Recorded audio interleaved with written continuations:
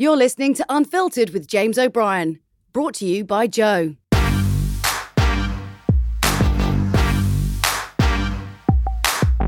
Hello, welcome to the very latest Unfiltered, which is arguably the most important one so far because, as I'm sure you've noticed, transgender issues have assumed a new prominence in the British media that is rather hard to understand. My own theory, sadly, is that as a former tabloid show business journalist, I think I speak the lingo. They've become the section of society that it's okay to criticise, lampoon, mock, denigrate, undermine, and even accuse of somehow being fraudulent in this case, gender. In previous generations, it would be sexuality. So you're about to meet Paris Lees, who's probably the most prominent transgender person in the country. She's certainly one of the most articulate and outspoken. But the whole point of this, and I hope it works, I've only met her once before, is to introduce you to a trans person, because you've probably never met one before. If you have, I apologise. If you haven't, well, see how we get on.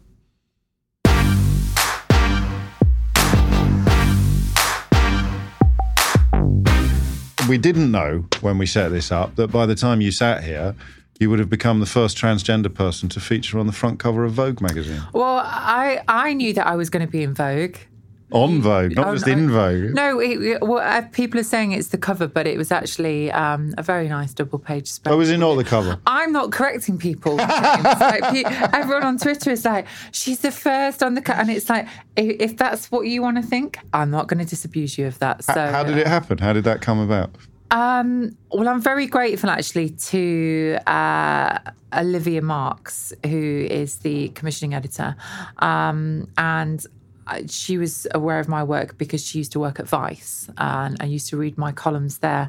But also really grateful to Edward as well, because obviously he's got the ultimate sign-off. The new editor. Yeah, and I mean, when he came in as editor, I was genuinely excited about what that meant in terms of the direction of the magazine and diversity. Because can I just say, okay, I'm a lefty, but that doesn't mean that I don't support aspirational lifestyle brands. I think that's fine to have something to kind of reach towards, that very glamorous, high end. I think it's as long as everyone's got enough money, it shouldn't matter what people with lots of money choose to spend their money. Yeah, exactly. So as long as we've all got enough that we're not wanting for anything. But I think there's something about the magic and the glamour of that brand that's absolutely fantastic. So it's not that we want to get rid of that heritage, you do away with that. But actually, let's open it up a bit and make it a bit more diverse. And he came in promising to do that. And I had no idea that I'd be part of the story. What did you think when you got the call? How did the call work? Because I'm asking you because on Twitter your excitement was unconfined. It was so clear how much this meant to you for reasons that will become clearer to people listening as we move into the interview proper. But how did you feel? I mean, how did the call? Does it come? Someone rings up and you don't believe them, or? Well, obviously, I'd love to play it cool. I mean, it was just you. Oh, okay, I'll squeeze you in on Wednesday. I'll squeeze you in on Wednesday. Vogue. I mean, honestly, I'd not long split up with my boyfriend actually when I got the call, and I was like, I think this might just be the thing, actually, to kind of help me get over this breakup. Yes, it's. I'm not going to lie; it's highly validating, right? I mean, what better way to start the year off than in the glossy folds of Vogue?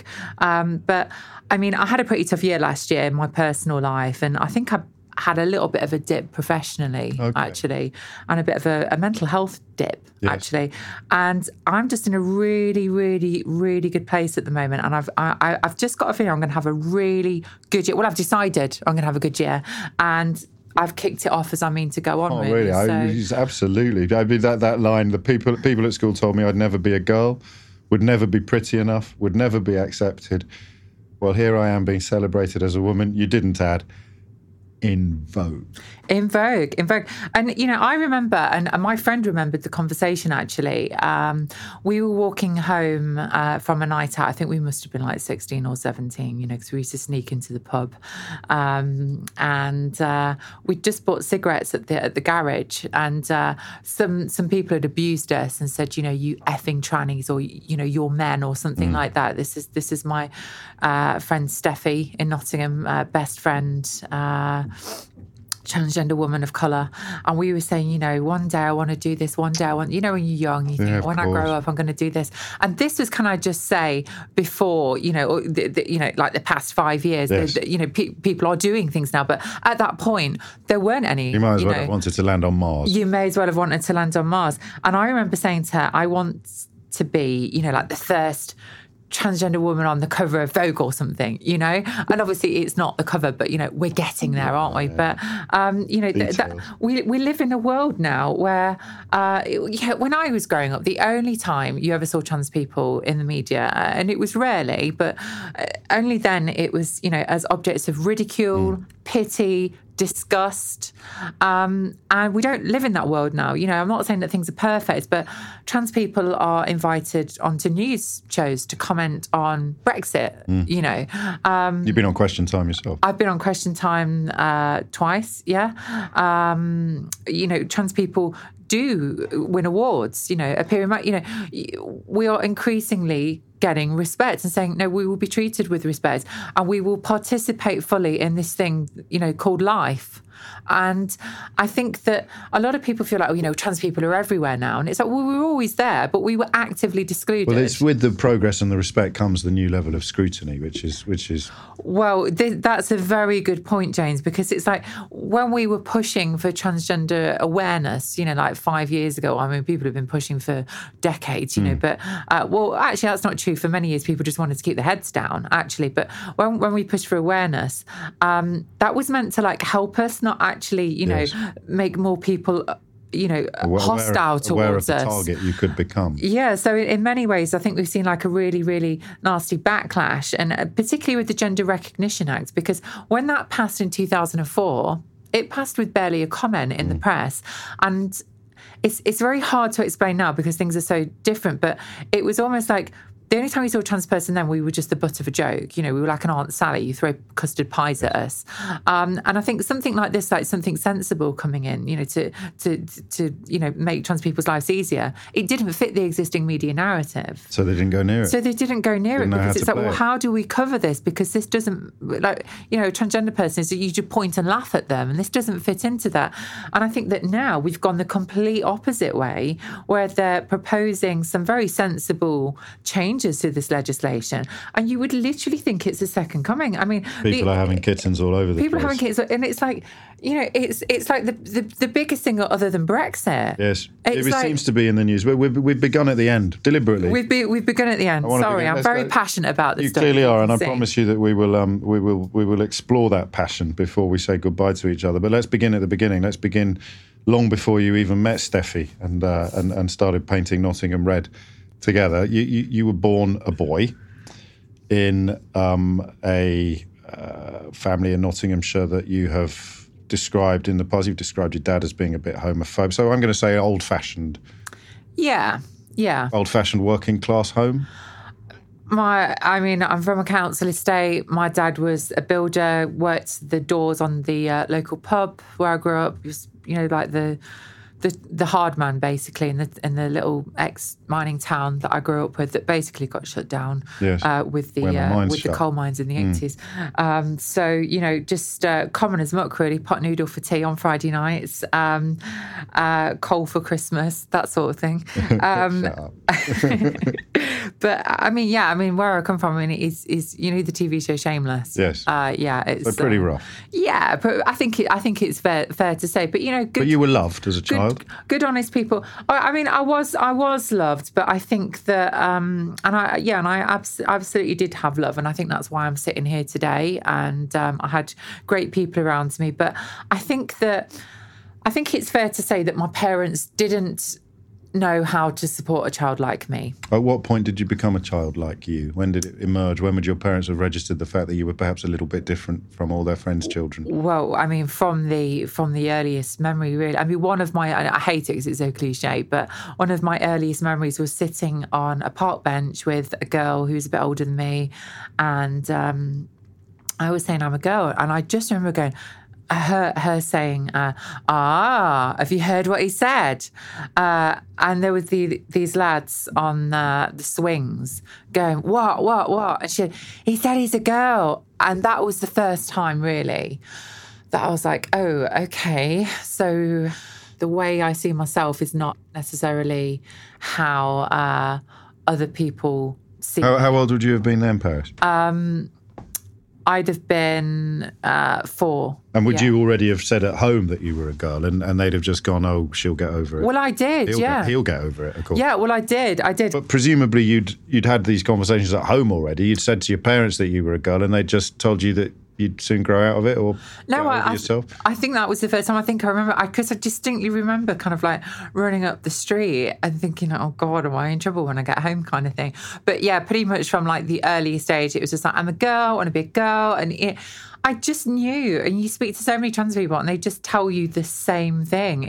I can't really explain it. I just felt like I was a girl, whatever that means, and that just felt right for me. And I never, ever felt like I should have been a boy. This is the point. This is the disconnect between people like you and people like me, isn't it? Because I can listen to you and believe you and trust you, but I might as well try to imagine what it's like growing up black. Yeah. Well, the thing is as well, because you see, what I see people doing is, and we all do this as human beings, don't we? We try and frame something in a way that we can understand. Yes. You know, so people will go, you know, women, for instance, may go, well, I was a tomboy, you know, and I like playing with trucks. Yes. Yeah, so it's like that, isn't it? And it's like, no, it's not that. And it's like trying to... It's like trying to explain grief to someone who hasn't experienced grief, yes, or falling in love, or going through puberty. You know, these concepts that we're introduced to before we've experienced them, and we think we've got them. And unless you can actually feel it, and just on a really, you know, like a really silly example, my cat died last year, and I've never lost a pet before because she was my first pet, and I just used to sort of laugh. You know, people were upset. I was like, it's just a dog, you know. And then my cat died, and I was like, oh, right, okay. So I see now that I've been really unsympathetic. It really is a hole in my life. Because I've never experienced it. And I do actually think that this is a really integral, it's a real, like a tripping point, because I don't know how, I've tried my best to kind of help people to understand and empathise, but I don't know how I can make you understand it. All I can ask is, you know, for you to take my word for it. Yes. Well, this is the point. I mean, I'm not someone you need to persuade. We'll talk more about the people who do need persuading. But it's like sexuality. It is, I mean, I when I was not enjoying a great deal of romantic success in my late teens. And I was surely not. Living, I know, it's hard to believe. I was living with a couple of gay lads in Manchester and I'd go clubbing with them.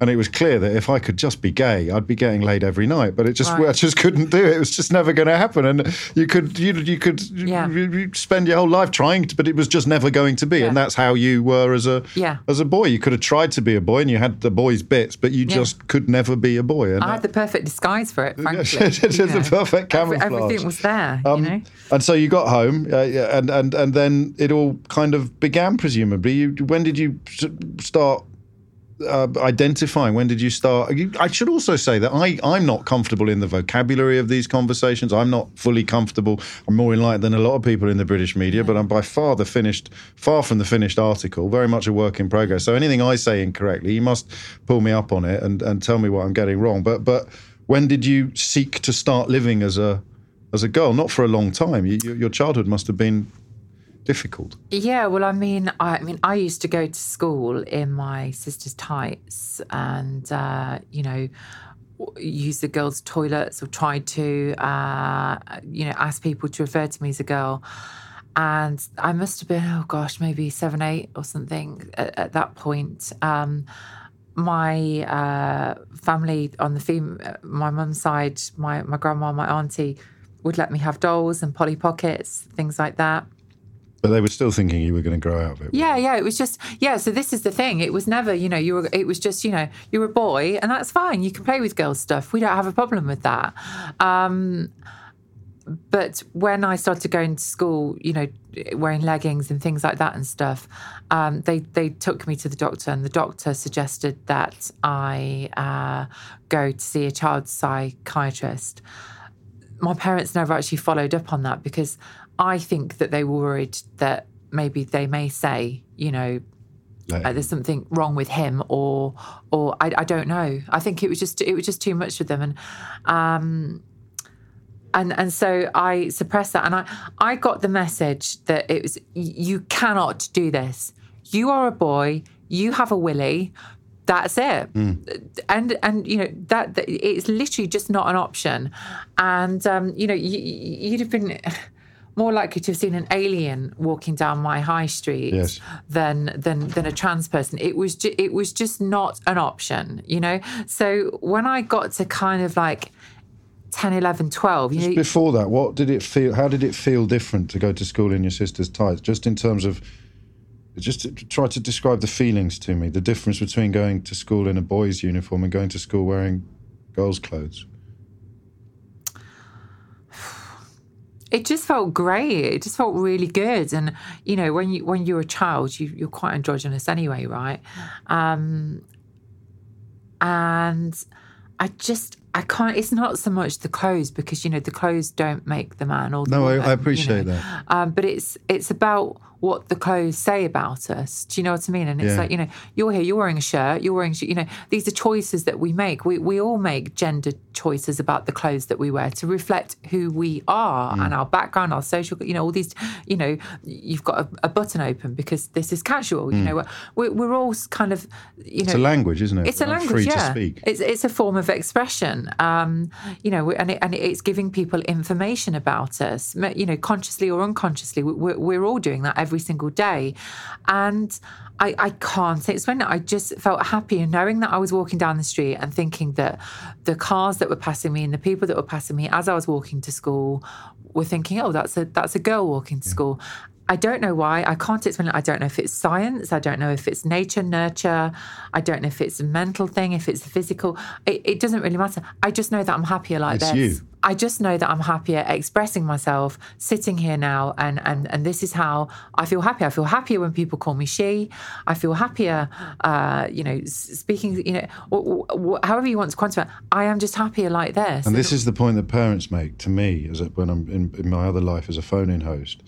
And this, for me, was the penny drop moment, because perhaps I could have been a little bit slow on the uptake, a little bit sceptical, a little bit cynical.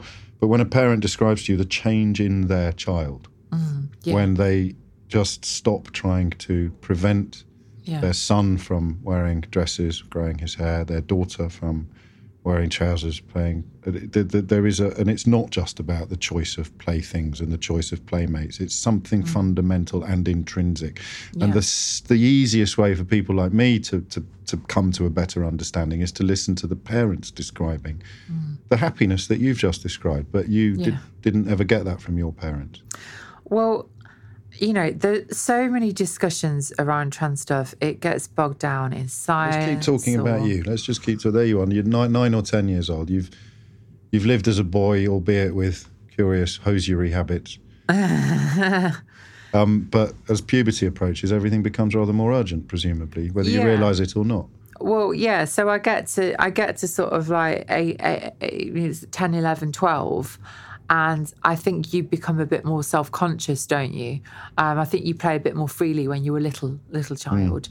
And then you start to get a bit more of an awareness of the world around you. And it was like, oh, God, right, okay, this is really taboo. I can't, I've got to be a boy. Like, you've broken like some massive social, you just can't. And this is a private experience. Yes, really dealing with reality alone. Yeah, well, I mean, and this is what makes me laugh about this whole, kids are being pressured into being jumping ahead again. trans. I want to talk about you. I don't want to talk about anyone else. Okay. So there you are, dealing with it, recognising secondary school is going to be a coach and horses through any sense of stability that you'd managed to achieve in your own head.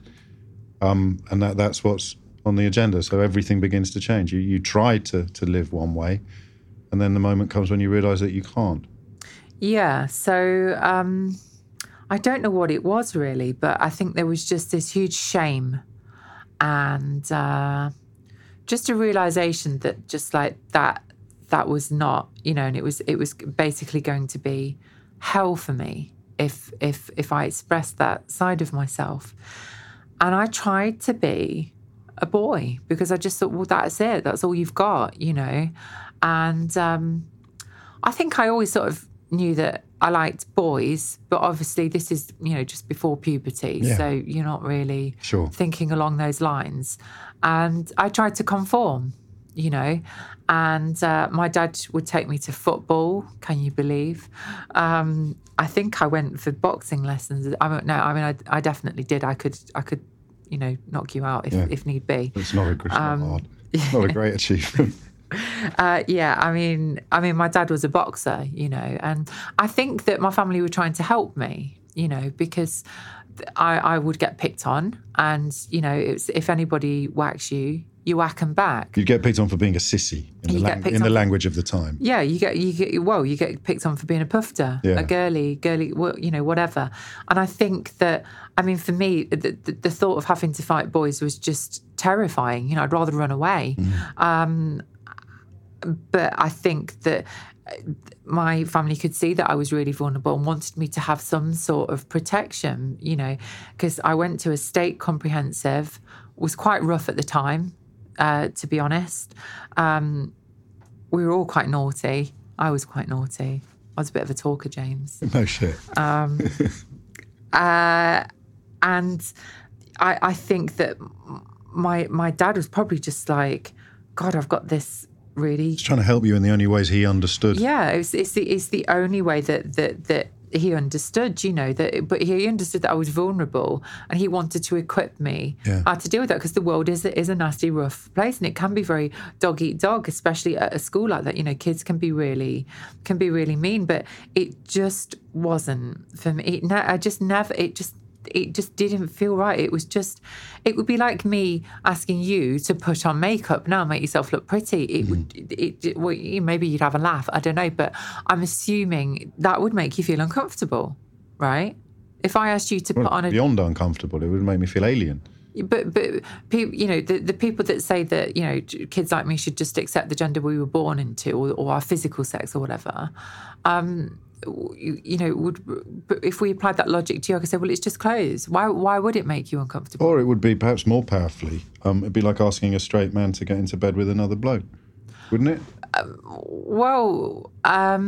Yeah, I mean, I guess so. In terms of what you intrinsically are, you can't just pretend that. I mean, that's quite full on, isn't it? Sleeping with somebody, but even just sitting there wearing women's clothes, wouldn't that make you feel uncomfortable, James? Maybe not me, but if I had to live my life in women's clothes, then yes, there'd be lots of circumstances in which it felt wrong to me. How could you explain that? I couldn't. Exactly, it's not... It feels right. It's the feels. It's all in the feels. It's all in the feels, yeah. Which is why it's such a hard argument to make if you kind of, you know, politicize it all. But I just felt very uncomfortable when I was, you know, being coerced into being a boy, and it really was school was horrible, was it? Or school was horrible. You know, I was bullied violently, and I mean, how violent? Sorry, but to resurrect it. But how? I mean, you get your head kicked in on a regular basis? Well, I mean, I often say, you know, if I've had a bit of hard luck, well, you know, it's better than a kick in the teeth. And I've had a kick in the teeth, so you've been quite literal. Yeah, literally kicked in the teeth. You know,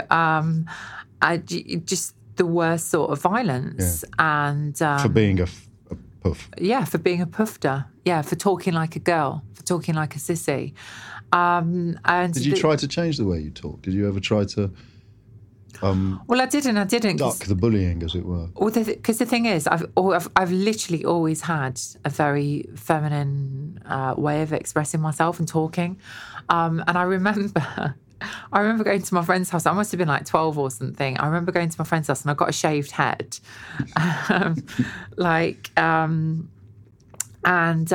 my friend came down, my friend Rachel, and she said, "My mum's just said there's a girl with no hair at the door for you," because I always like, "Hi," you know, and I always had this kind of sing-song voice, and people said, "Why do you talk like a girl? And I said, "I don't talk like a girl. I'm a boy, and this is how I talk." You know, so like I talk like me.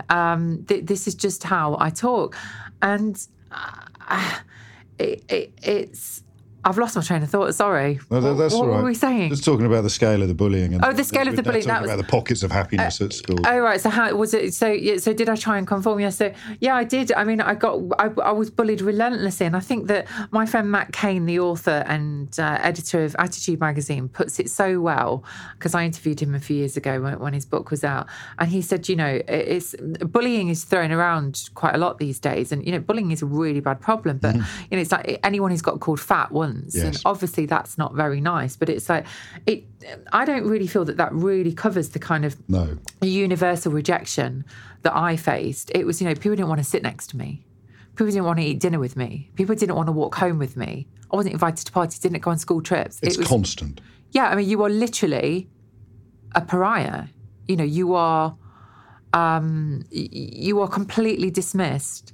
And we know that is one of the most painful things that you can do to a human being is for, even monkeys, primates that are shunned by the tribe start to display signs of poor mental health.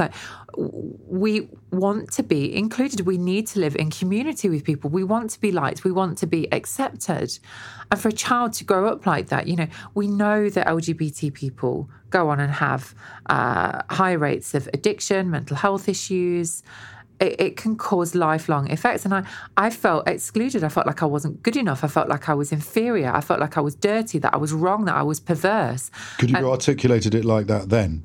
Is it, would you? No, obviously not, but I knew that people didn't like me, basically, because of who I was, that I was wrong. And, I didn't feel safe. I never felt safe at school, never felt safe. And then when I came home, I didn't feel safe because I'd often get a clip around the ear hole for talking like a pufter. Right. And you'd be told that was why you were getting a clip around the ear hole. Yeah. So what would your mum do in those circumstances? Well, my mum and dad didn't live together. Right. My mum and dad split up when I was quite young. And, my mum was quite accepting. But again, she was horrified when I came home and I'd been wearing girls' clothes. So it was just... When was the first time you wore top to toe? I don't know, really. No, it wasn't like some amazing Damascene moment where you just went, oh, my God. I was always dressing up as a girl. You just did in the same way. Yeah, I loved Halloween because I could be a witch, It was just like, I'd always, and my auntie and stuff would say, oh, leave him, he's just playing, it's fine, they're kids, they're exploring. So no one was pushing me into being a girl. No. They just kind of let me get on with it. But I mean, when I was at my dad's, it was very much a case of, you're not at your mother's now. And didn't I know it? Yeah. Right. But I don't know really. It was just, it was just, I think Did you hate yourself when everybody hates you? Do you start not liking yourself much? Because that at this point in your life, that doesn't seem to be part of who you are. But I think a lot of LGBT people grow up with self-loathing. Yeah. And I think that, compare this to somebody from an ethnic minority, for instance, because I come from a mixed race family. So, my brother walks through the world as a mixed race young man, but he has people in our family that have, prepared him for what the experience of racism may be like, And I'm not saying that every single person of colour has that experience, because it is possible to experience racism within your own family. Yes, of course. But if you come from a family of Chinese descent or something, there might be another person in your family that can help prepare you for that. Very often, as an LGBT person, you may be the only LGBT person, and if you're trans, you almost certainly are the only trans person in your family. And rather than your family being a source of support, your family may be your biggest source of hostility. Yeah. So you're kind of getting it from all corners. And of course, you may be a person of colour and you're trans, So this is what we're talking about when we're talking about intersectional kind of feminism and realising that actually it's really complicated. People aren't just black or trans or gay, they might have a lot of things going on. My friend Steffi, I've seen her called the N-word in the street. I've seen her called a bloke, so her experience of being a trans woman is really different from mine. Yes. And, being a working class person, my experience is different. So this stuff's really complicated, but I didn't have the language to articulate it when I was a child. And that makes it harder. which makes it harder. But I think that, Matthew Todd, my friend, had his great book out called Straight Jackets, How to Be Gay and Happy, talking about, the fact that LGBT people are more likely to suffer from mental health issues. And he talks about this, growing up with this kind of toxic shame, because when a kid does something wrong, right, you put your hand in the fire, your parents say, no, don't do that. Yeah. And then you take your hand away from the fire, and it's okay because your parents still love you, because it's the behaviour that's wrong. Yeah. But if you are getting shouted at and told off because of the way that you hold your hand, just the way that you sit, the way that you've got your hand up, and someone's telling you that's wrong. Why have you got your leg on your knee like that? Then you start to think, I'm the problem. Yeah. You can stop putting your hand in a fire, but you can't stop being yourself. So you do start to internalise, I am wrong. There is something wrong with me. I am fundamentally flawed. And this can start at a really young age. So it could be, you do something quite flamboyantly and there's a raised eyebrow, or there's an uncle that we saw Lewis Hamilton at Christmas did an Instagram story showing his nephew wearing a princess dress, really happy, just having a bit of fun, and saying, basically shaming him, making him feel ashamed. Now, I thought it was a really horrible thing to do. And I recognise it because it's happened to me before. At a very young age, you are made to feel ashamed of who you are. And shame can have a really useful function if it stops people from doing bad things and hurting other people. It's a way of stopping us from hurting ourselves. But if you're literally just shamed for who you are, that's toxic shame. And you've got no frame of reference either. All you've got is pain and confusion. You're just alone, confused, and shamed. Well, I thought I was the only person in the world that was like me. And if you speak to a lot of, I do think that I'm the only person in the world that's like me, but, you speak to trans people and they'll tell you the same thing. And it's just the isolation. And there were no points of reference. There was nobody that you could point at and look at on the television and say, that they're like me. And I think that's what was so great when Nadia came along. On Big Brother. On Big Brother, and I was a teenager and got addicted to Big Brother, and it was just like, she's one of those transsexuals, and it's like, but she's not always talking. She's just a person, and she's there, and she's laughing, and she's joking, and it's like she, I thought I could do that. I could, it's not impossible. Actually, I could change, and I could still go to college, and I could go to the supermarket, and I could meet my friends, and it would actually be okay, And I'd never seen that before. Literally had never seen. The only time I'd ever seen a trans person was really late night television, sitting in a hospital bed, hushed tones, kind of like, so you're going to cut your thing, Yeah. And I just thought it was, I couldn't even imagine those people. I used to think, God, how did they even because I thought, how did they even go and buy a pint of milk from the corner shop? Because it was almost like it was illegal, yes, of course. To be trans. Like, that was the level of shame. It was almost like they were a paedophile or a Nazi on the run or something. It wasn't okay to be trans in any way, shape, or form. And what a turnaround, to where we are Nigel now. Since? Yes, I have. You told her what an impact she had. Totally. Yeah. She must have done that too. I wouldn't have realised at the time because I was living in my own little bubble. But that must have been quite a profound experience for a lot of trans people. It was massive. Or future trans people. Is that? I think. Because at the time you would have been identifying as a gay teenage boy. Yes. Yeah. What was that like? Well, it was fun for a bit. It was, and I just thought, because I was told, you're a boy, you've got to be a boy, and then so obviously when the sexual feelings kick in, and you think, right, okay, I'm a boy. And I like boys, right? Okay, so that means I'm gay. Okay, right, fine. So let's go out in the gay scene and have fun. But I never really felt like a gay boy, and I always used to wear makeup.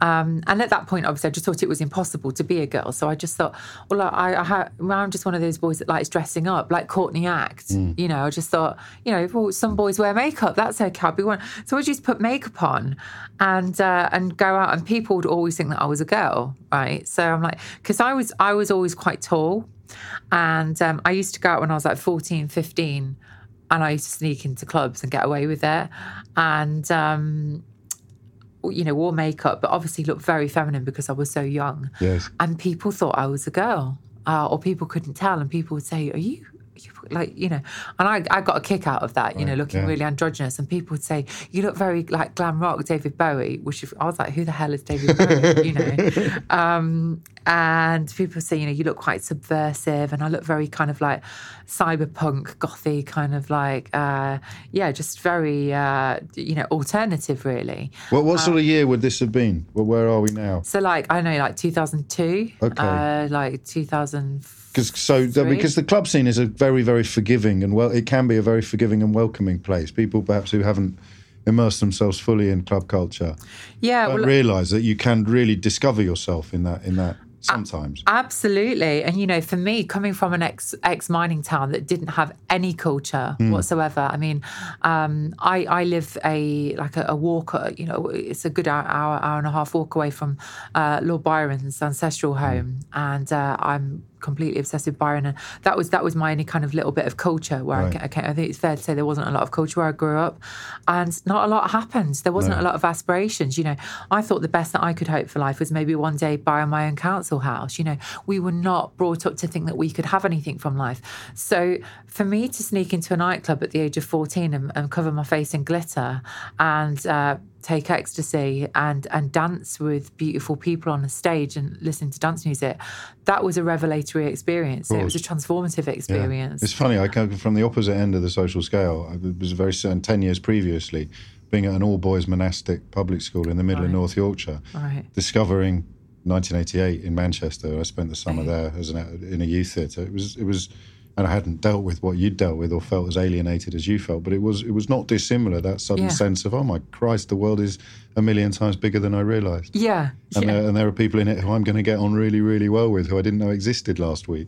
Well, I mean, it's like I'd gone from just being this pariah at school to I'm dancing on a stage, and everybody's like, oh, you've got a cool look, you're interesting, you're beautiful, where are you from? What are you?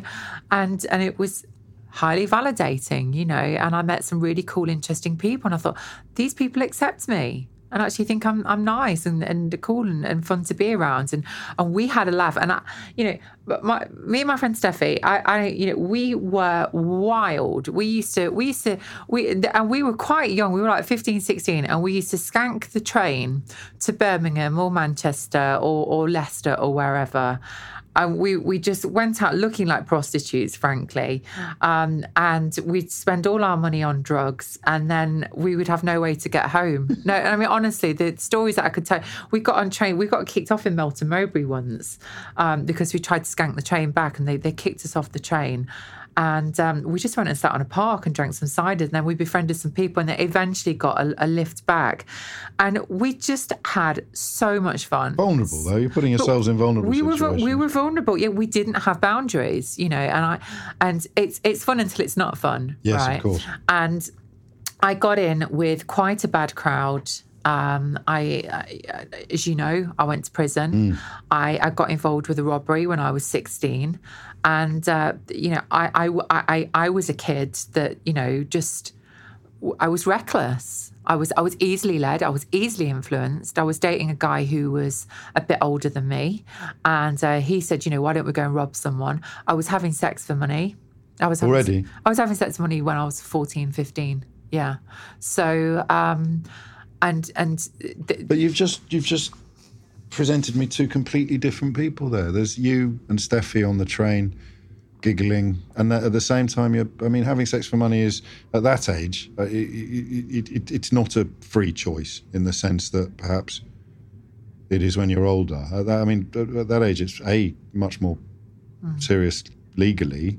And not perhaps the behaviour of someone who's happy. So there's two Parises there. And of course, you weren't even called Paris then. There's two people. Well, I was actually. Were you already? Yeah, I was. Yeah, Paris from quite a young age, actually. But and your face changed as well. You're remembering one story, and then you've suddenly remembered, oh, this was also the period in my life where I was having sex for money with grown men, despite not being a grown man myself, and I ended up in prison.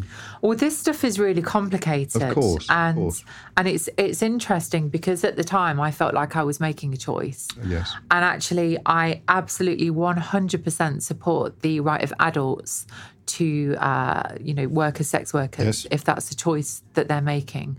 And I think that there are many people who, one of the arguments against it is that, these people come from damaged backgrounds. And in my case, that does happen to be true. But actually, there are a lot of people that choose to do sex work for whatever reason. And I think that it should be safe and legal for them to do so if that's the choice that they want to make. But clearly, but not when you're 14. Clearly, at that age, I might have thought I knew what I was doing, but I was an idiot, And if I'm being kind to myself, I was a vulnerable kid, and I can look back on it, and it was a lot of fun, James. I'm not going to lie. I'd meet guys, and those guys were pretty questionable, and I'd get in a car with them, and I'd go off, and they'd take me, and I felt like an adult. I felt like I got power for the first time in my life because I'd got something that they wanted. And I was playing an adult game. But and I'm hearing echoes here of some of the kids that were groomed in the north of England when you say that. Well, yeah, but this is it, that there are men, sadly, in our society that will take advantage of kids who are vulnerable for whatever reason. Kids who, may not feel close to their families. That are, I felt validated. I felt like these men want me. I have value to these people, a monetary value. It's such a complex one because I've never thought of it like that. When you use the word value in the context of much, much more than money, but in the absence of all the other ways of feeling valued, money is actually a currency in the most simple sense of the word, a currency of value. Somebody's, a guy coming up to me, an adult, saying, "You're cute, you're nice," and me thinking, me, who everybody at school says, hates. "Oh, you puffed her. We'd never go out with you. We don't want to," It was validating. It was, and it was exciting. It was exciting, and it was abusive in the sense that I could, of course, it was wrong, and it was abusive from the sense that those men were wrong and they should have known better. But it wasn't abusive in the sense that it was traumatic or horrible. The more trauma that I've experienced in my life has been, when I transitioned and I had people abusing me in the street and stuff. But that in your memory is a much more traumatic experience than anything that happened. I ended up in prison. I was doing sex work. Tell me about the first night in prison. What was that? Because presumably this was utterly... That first night in prison, I mean, my dad had made me watch the film Scum when I was growing up. Right. I think maybe it's a warning of some sort. I thought you were about to say the night before I arrived. No, but I mean... But it is, for people who haven't seen it, it's an incredibly unrelenting and brutal account of Borstal life in sort of 20 years previous to where we are now in your life. Yeah, and I mean, it's a film that stays with you. For sure. I'm the daddy now. It's a really iconic film. I had an idea of this is going to be bad, and I just couldn't stop crying. They had to put me in the hospital wing for the first 3 nights, and I just cried and cried and cried and cried and cried and sobbed. It literally felt like the end of the world. I just thought, I cannot cope with this. How the hell am I going to cope with this? It was awful. It was just it was horrendous. And then they put me on the vulnerable prisoners unit because I think they were quite concerned about me. And in many ways, there weren't quite as many rough lads on that wing, but it was prison, right? So there was, there were a few rough lads on there, but there was a lot of suicide attempts and stuff, and and you're still a kid, really. Yeah, and it was. Yeah, it was weird, and I really tried my best to kind of conform. I couldn't even do it for you now, no. But I had like a kind of like what I thought was like my lad's voice, but it was just like, I think I must just say it must have been like the Eliza Doolittle trying to sound posh. It's like, I mean, can you imagine me trying to sound like a boy? Not at this point.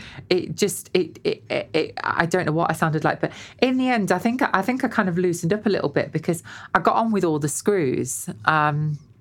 the prison staff, and I ended up doing the laundry. Obviously, woman's work.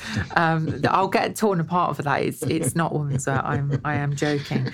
So I collected the laundry and everything, and kept the laundry room clean, and I took people's orders for food and everything. So I actually had a little bit of power, because if I accidentally put your order down wrong, you didn't get what you wanted at dinner time. So, and there was only so much of everything to go around. So people would say, "Well, put me down for this, put me down." So you had a little bit of, and I think that when people realised that I wasn't a threat, they liked me, and I became their strange fruit. Yes. I was a strange fruit, but I was there, and it was kind of like Leezy. Really? Yeah, leave Leezy alone. And can I say something to you? Of course. James? This is the maddest thing ever, but I have experienced more abuse by many measures by other transgender people or women purporting to be feminists than I have heterosexual men in prison. In prison, yeah. I was treated better in prison by a bunch of young hoodlums than I have by some of these disgusting people on the internet that just tweet abuse at me every single day relentlessly. And it's just the most insane thing in the world to me. And I do think that it's if you spend time with somebody and you realise that they're not a threat to you, I mean, what's not to like? And it's like I made friends in there, and people said, "Well, you've changed my views about stuff," and it's really weird to me, because this world is so complicated and things are not always as we might think that they would be. And you think you're going to go and you're going to have a terrible time. In a weird way, I felt safe in prison. That's what I'm picking up. There's something about. I was expecting this to go in a completely different direction. No, I don't actually regret going. There was something about that, because in an institution like that, it feels bigger than you. So you feel held, you feel contained. And I remember the way that the radiators used to rattle at night. And there's something about like being in a school, or the NHS, an NHS hospital. Yeah, institution. An institute. There's something about it being the smell of the floor polish. The smell of the floor polish, and the kind of the rust on the bolts on the door. And there's just something very kind of earthy, and this sense of you're all in there and you're contained, and somebody else is responsible for your well-being. So you've almost sort of ceded control to something bigger than yourself, and in many ways there's something quite comforting about that, because this world is really complicated, and it's really anxiety inducing. We don't know what to do, and we don't know what, and I think as a society we're experiencing this. But when you were in prison, you knew what your problem was. Your problem was that you were in prison, and it was very simple. You knew what the solution was. The solution was your release date. Time, get out. And it takes away a lot of the extraneous. It takes away a lot of that noise in your head. Yeah, I get that, actually. And it's the same as what you mentioned when you talk about the rust on the locks and the...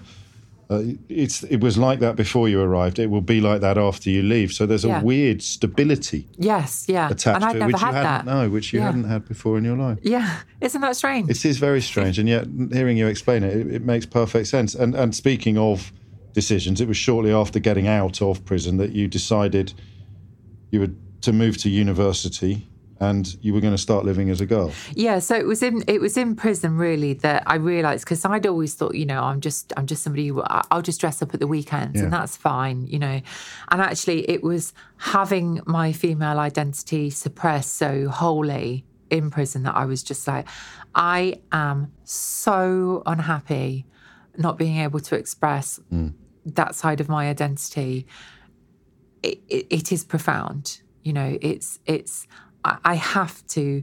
I'm again, because all the other noise had gone. You're addressing this fundamental part of you. Yeah. Uninterrupted.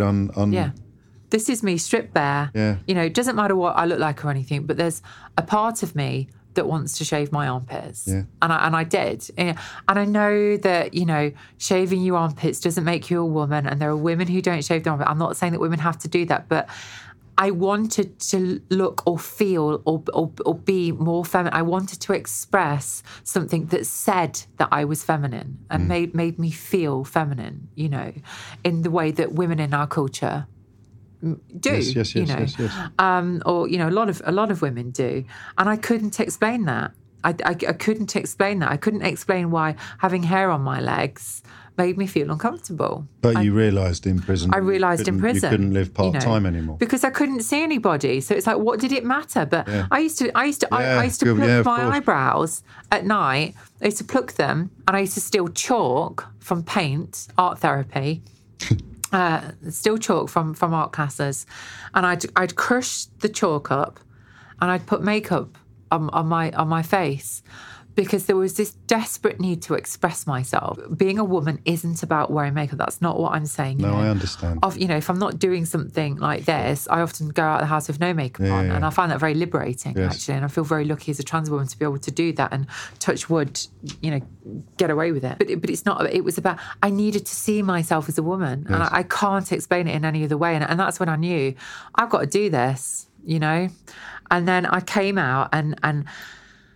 You see, when I was in prison, you kind of feel like you've got the weight of, if we kind of picture society as a kind of like a pyramid, with like the queen at the top. Yes. That's how I pictured it as a teenager. And you've got prison at the bottom. Yeah. And I just thought, like, no matter what you do or say or rationalise it, unless you've been falsely convicted of something, if you're in prison, it's because you fucked up, right? General rule. You've made some pretty poor choices, and I think if you kind of have to take a long, hard look at yourself, don't you, and say, babe, you're in prison, There's no spin here. You need to, something's got to change, like this is not working. Did you know you were clever when you were young? I was...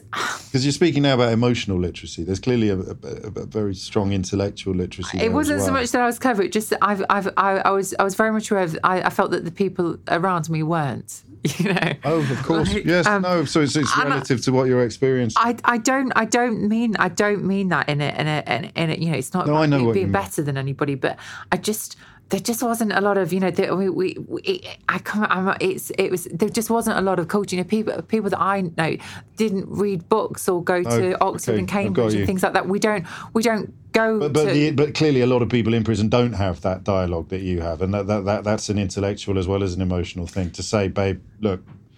Can't carry on like this. You can't get back onto that particular bus. Well, people always told me that I was clever. My family always told me that I was clever, and I did well at school. Probably not as well as I could have done. Sure, a few distractions. But I did. I think when I was in there, I had a vision of who I wanted to be, and just stupid little things like I wanted to not smoke. And I wanted to get my A-levels done, and I wanted to do this, and I wanted to do that. And it sounds really, really stupid now, but back then, it almost felt insurmountable. I just thought, I don't know if I can do it. I just thought, I've gone so far off the tracks. I've fallen down on the wrong side of things, and I don't know if I can pick myself back up again. How did you pull it off? Maybe I'm just going to be a ne'er-do-well, because a lot of people do end up like that in my hometown. And that's it. It starts very early. Then that's your life. Yeah. You're just good for nothing, and it's sad. But I thought, I've got the brains to go to college, and as soon as I came out, I enrolled at college. They let me out early on a curfew, on a tag. Okay. So I've been on tag, and they let me out just before it was cool. Just before it was, I was instrumental in making it cool. They let me out so I could go to college. I went to college. I got my curfew extended, and I went to work in a call centre doing telesales, which obviously suited me down to the ground because I've got the gift of the gab. And you can be whoever you want to be. And you can be whoever you want to be. Well, people often did think I was a girl on the phone, which is obviously... I did telesales with someone who called herself Raquel Walsh. and it worked. She used to make more commission than the rest of us. Well, I made a lot of commission, I have to say, and I applied myself at college, and I got my life back on track. But you were now living as a woman. I wasn't. Right, I was a very androgynous boy. This is still doing your A-levels. This is still doing my A-levels, and I used to go to college, and people would say "chichi man," "batty man." Yeah.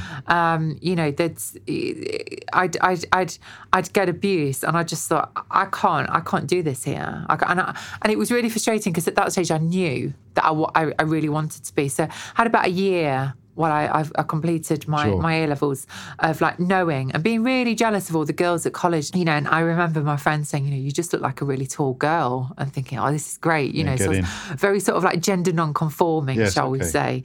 I'll have to fish out a photo of that, won't I? It was shocking, really. But I knew that I wanted, but it just didn't feel safe for me. Wrong time, wrong place. Cracked on, got your A-levels, got into Brighton. Well, I was waiting for my A-level results, and my grandma died. And I absolutely, because my mum had been very young when she had me. My mum was 17 when she had me, and my grandma was 17 when she had my mum. Good grief. So my grandma pretty much brought me up. You know, was a mother figure to me, and she died just as I was waiting for my A-level results. And it was when she died that I thought, this is it, you know, life's too short. I've got to be myself, you know. So there was this huge period of change where my grandma died. I transitioned. I got rid of the last of my boys' clothes, and I moved to a completely different city, you know, different people. I didn't feel safe enough to go and live in student halls because of the great shame. I didn't want people to know that I was trans, and I still had... Because of things like showers and toilets. And I didn't want people to see me with no makeup on. You know, I wouldn't have dreamed of taking the rubbish bags out without a full face of makeup on. At that point, I was so insecure. I had facial hair. You know, it wasn't terrible, but it was enough that if I was at a house party, you know, I'd want to go home. I wouldn't. That's the thing. I'd always go home before. And just stupid things like, you know, I was really paranoid about my height, or if I laugh or anything, you know, because no, you know, there might be little things that people might pick up on and read that I'm trans. And I just thought I need to be on my own. And so therefore I was doing the sex work to fund that. And actually I made myself quite isolated. Right. But everybody who sort of knew you but didn't know you thought you were a woman. Yeah, well, I mean, it's a funny one, all of this, because actually I looked very feminine when I first transitioned, but I would occasionally get abuse in the streets sometimes. Right. So it was maybe, I think I was passing as female 70-80% of the time. Okay.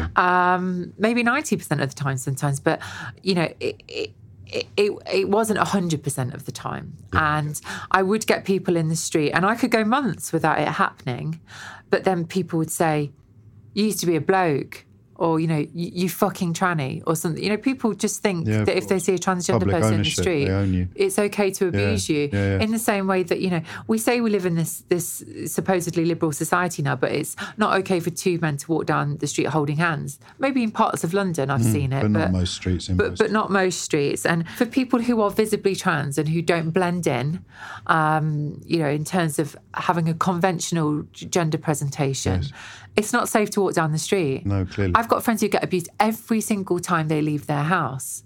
So how is that okay?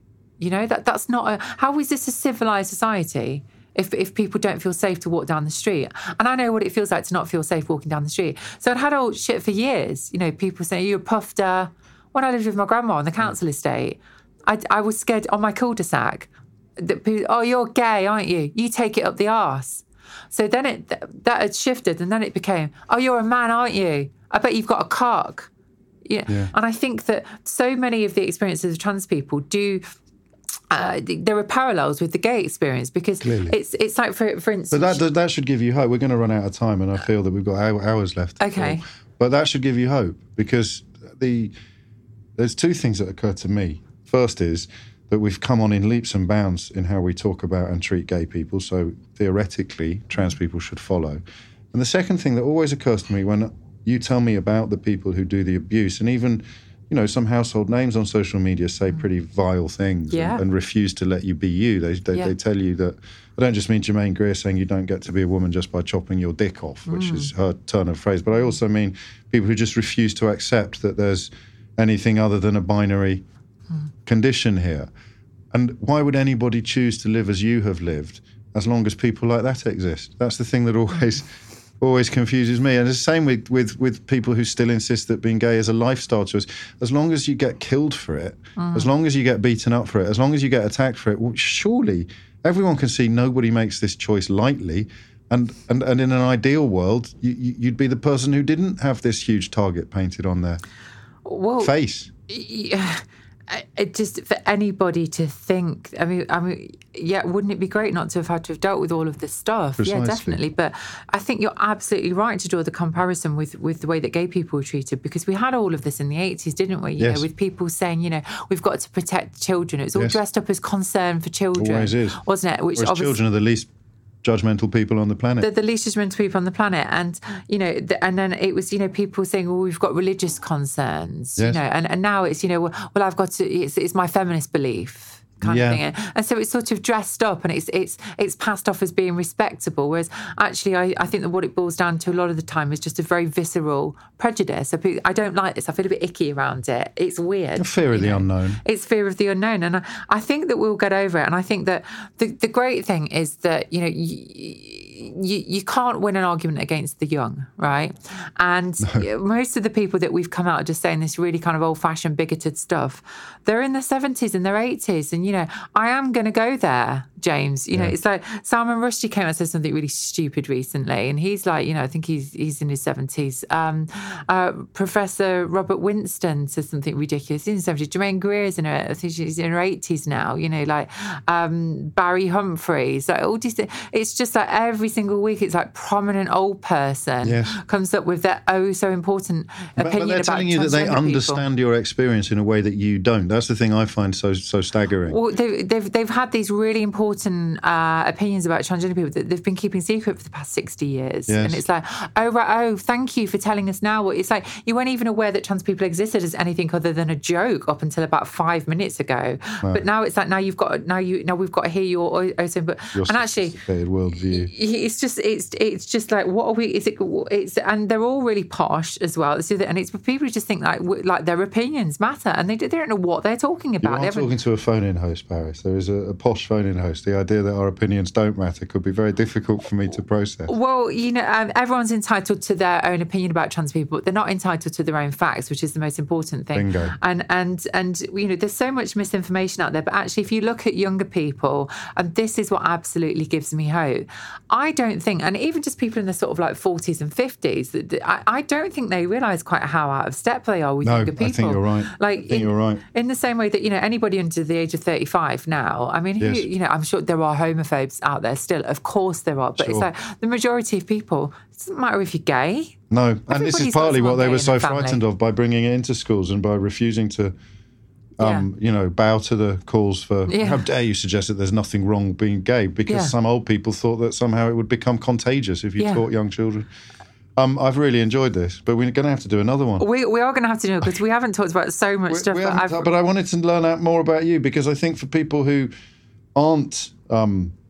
just for people who are confused but decent, people who maybe have odd views. And there's a lot of people like that as well. I like to think almost everybody is like that. They need to meet you, not here yet. I felt what you think about a multiplicity of issues. I just wanted them to meet you, and they have. And I'm really glad. You. Well, thanks for having me. No, thank you.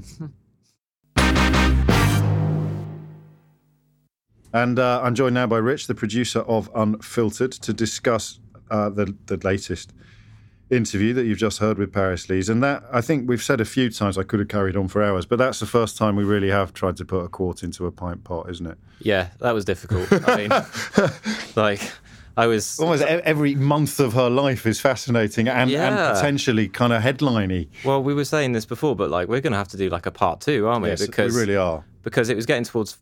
Paris had to shoot off and do something else after this, and it was getting towards 5 minutes. It was like, man, we haven't even got to the other half of her life. She's not into adulthood yet. She's literally in the final year of her teens. Yeah. But I think she's got a book coming out later this year, so we should get her back in and find out the second half, actually, absolutely, of her life. But I didn't want to stop her or push her in a different direction, because every single thing is...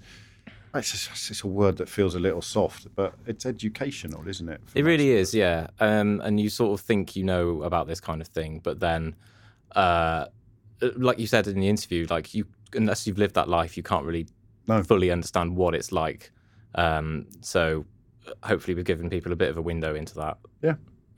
Which the first, I mean, there's no point having a mind if you never change it, and having a look at the world through somebody else's eyes, if that doesn't validate their existence, then to be honest, nothing will. Absolutely. So when can we do part 2? Oh, well, let's wait and see how busy she is.